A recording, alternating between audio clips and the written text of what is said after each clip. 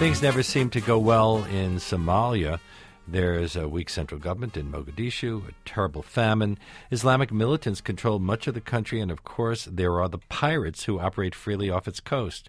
Some countries, especially the United States, have been stepping up their military involvement in Somalia. And joining me now to discuss who is intervening in Somalia and why is Jeremy Scahill, a staff writer for The Nation.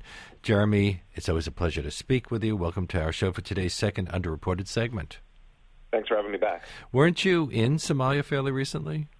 Yeah, I was in Somalia over the summer, and when I was there, it was right before news of the famine really became a major story in the U.S. or elsewhere in the world, and of course now it's a non-story again.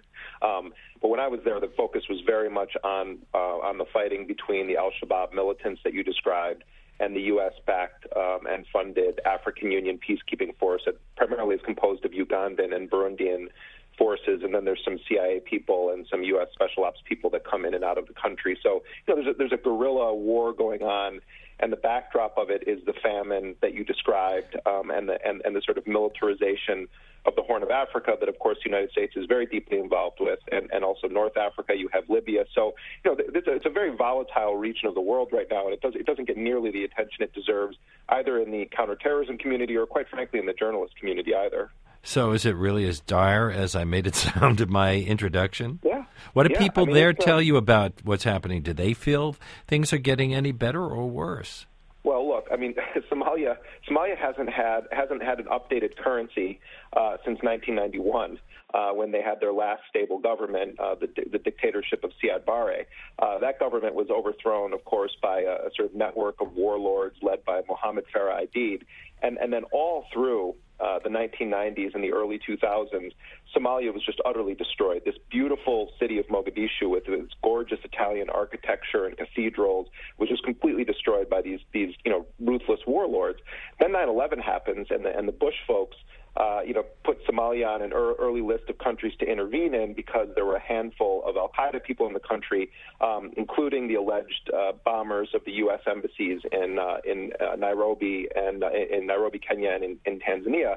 And luckily, or fortunately, I think the U.S. just wisely decided not to go into Somalia militarily. We remember what happened with Black Hawk Down, but instead, Leonard, what they do is the CIA backs a network of warlords to hunt down, these dozen or so al-Qaeda people, and the warlords take that as a badge of legitimacy from the U.S. government, and they just start acting like death squads. And that sort of encouraged the rising up of an Islamic movement called the Islamic Courts Movement that actually ended up bringing stability for the first time in 16 years to Mogadishu in 2006.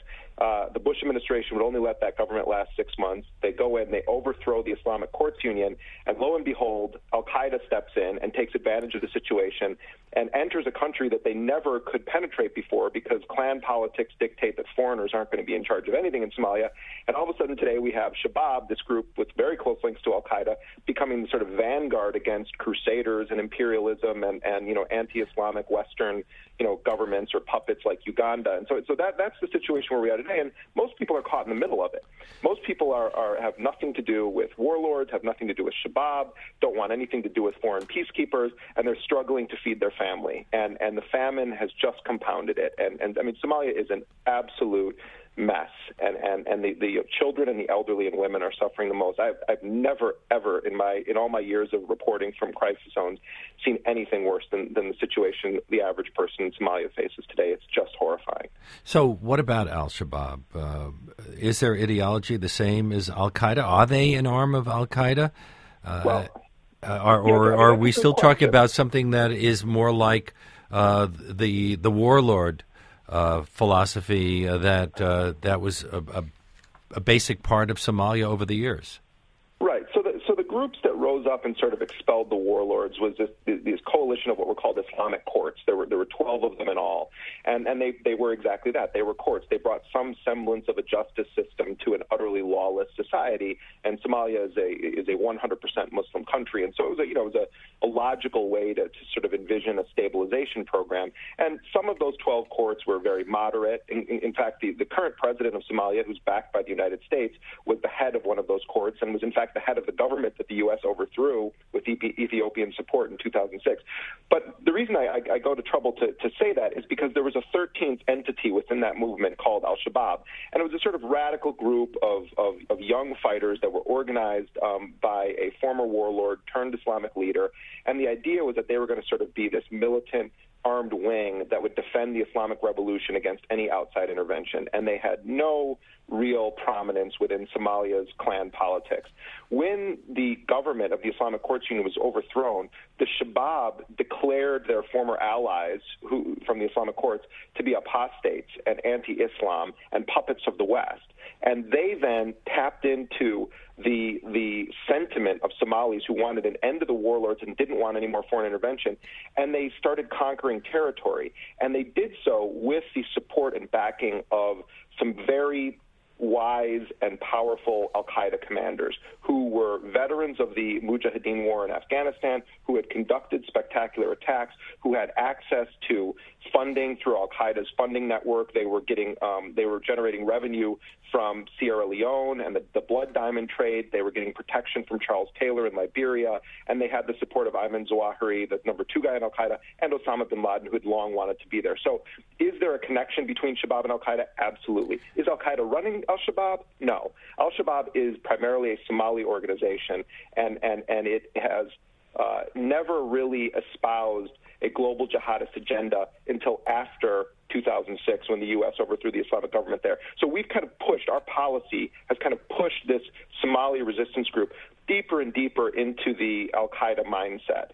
And that's often left out of the discourse. It's just, well, al-Shabaab is the al-Qaeda affiliate in Somalia. That's not true. Our policy is making that true. Did we push them into that when we backed the Ethiopian invasion into Somalia some years back?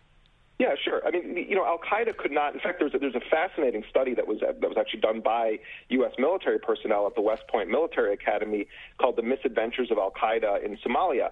And what that study by West Point showed was that Somalia does not have a radical Islamic tradition. That al-Qaeda could not gain a foothold as hard as they tried all through the 1990s.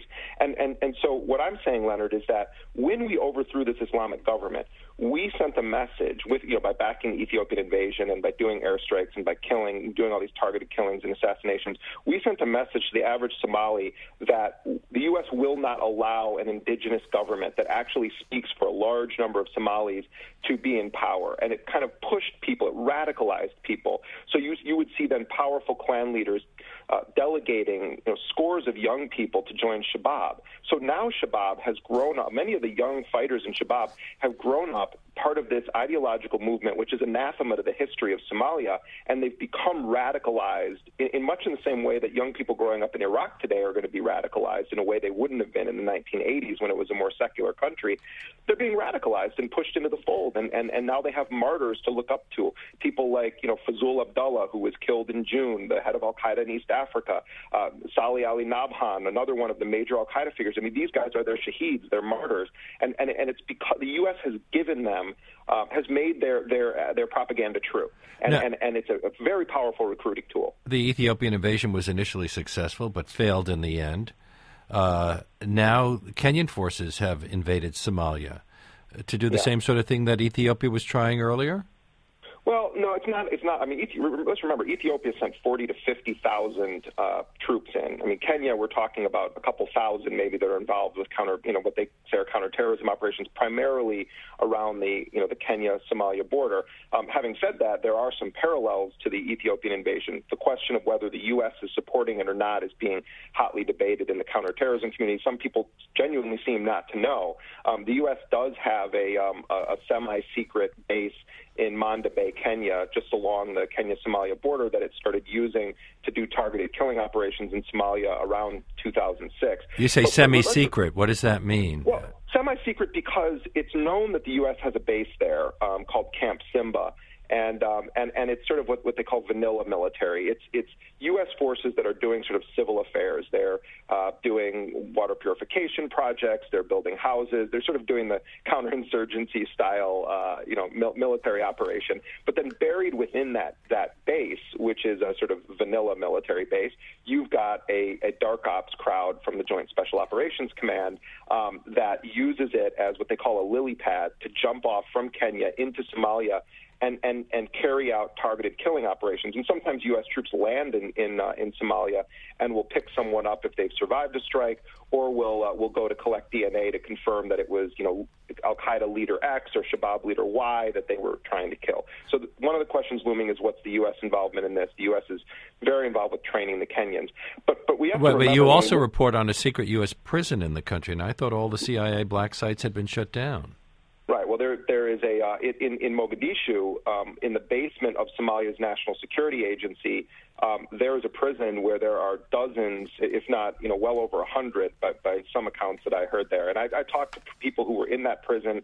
I talked to people who work in the prison, who are on the CIA payroll. I interviewed the Somali intelligence official who's the liaison with the CIA about this prison. And the short of it, it's a long story, but the short of it, Leonard, is that the U.S. is interrogating on a fairly regular basis people who are brought into this underground prison, which is infested with bed bugs and has no ventilation and no access to lawyers or the Red Cross. And they're interrogating people that they suspect to be Al-Shabaab or Al-Qaeda figures or people of interest. And some of those people were actually renditioned from Kenya to Somalia. They were snatched in Kenya and taken to Somalia for interrogation. And a U.S. official that was made available to me for this to comment in this story acknowledged that one of the men that I was reporting on was in fact snatched from Kenya based on U.S. intelligence provided to the Kenyans. So it's clear that while President Obama made some grand declarations about sort of turning back the clock on some of President Bush's counterterrorism policies, it seems like, certainly in the case of the Horn of Africa, they've just sort of found a different way to accomplish the same thing, and it really boils down to semantics. We're not running the prison, but we're paying the people who run the prison. So, it's kind of the difference between old Coke and new Coke. Well, you say in your article the CIA is reluctant to deal directly with Somali political leaders. So who are we dealing with? Are we dealing with some of the old warlords who were opposed to us in the past? Yeah, I mean, one of the guys that I write about, this guy Sheikh Indaade, was one of the key people in sheltering the small Al-Qaeda presence in Somalia in the 2000s when the CIA was hunting them. And when I met him, he bragged about it. He said, "I thought Osama bin Laden was a good Muslim. He just wanted Sharia law. I felt that these guys were on the right side of history," meaning the Al-Qaeda guys. Now he's one of the highest-ranking military officials in the U.S.-backed Somali military, and he controls a large militia, and he's got technicals, the pickup trucks with heavy weapons, molded to the back of them. And he claims that he's working under the auspices of the Somali army, and he's a 3-star general. But when I talked to his militiamen, they said whatever side he goes to, we're going to go to. So, we're working with people that used to be allies of Al-Qaeda. We're working with people that were thuggish war criminal warlords. And then we're also creating our own militia, apparently, under the guise of intelligence agency to intelligence agency support. The U.S. is actually paying Somalia's intelligence service behind the backs of the president of Somalia, who is only nominally in control. And he himself is a former member of the Islamic Courts Union, the former head of it. So the whole thing is a huge political mess. Well, it sounds kind of like the situation in Afghanistan before the Taliban came in and conquered the country for a while. Yeah, I mean, that's not a bad comparison. We have very little time, but I want to quote something you wrote. In the 18 years since the infamous Black Hawk Down incident in Mogadishu, U.S. policy on Somalia has been marked by neglect, miscalculation, and failed attempts to use warlords to build indigenous counterterrorism capacity, many of which have backfired dramatically. So is there any chance we're going to get it right in this country?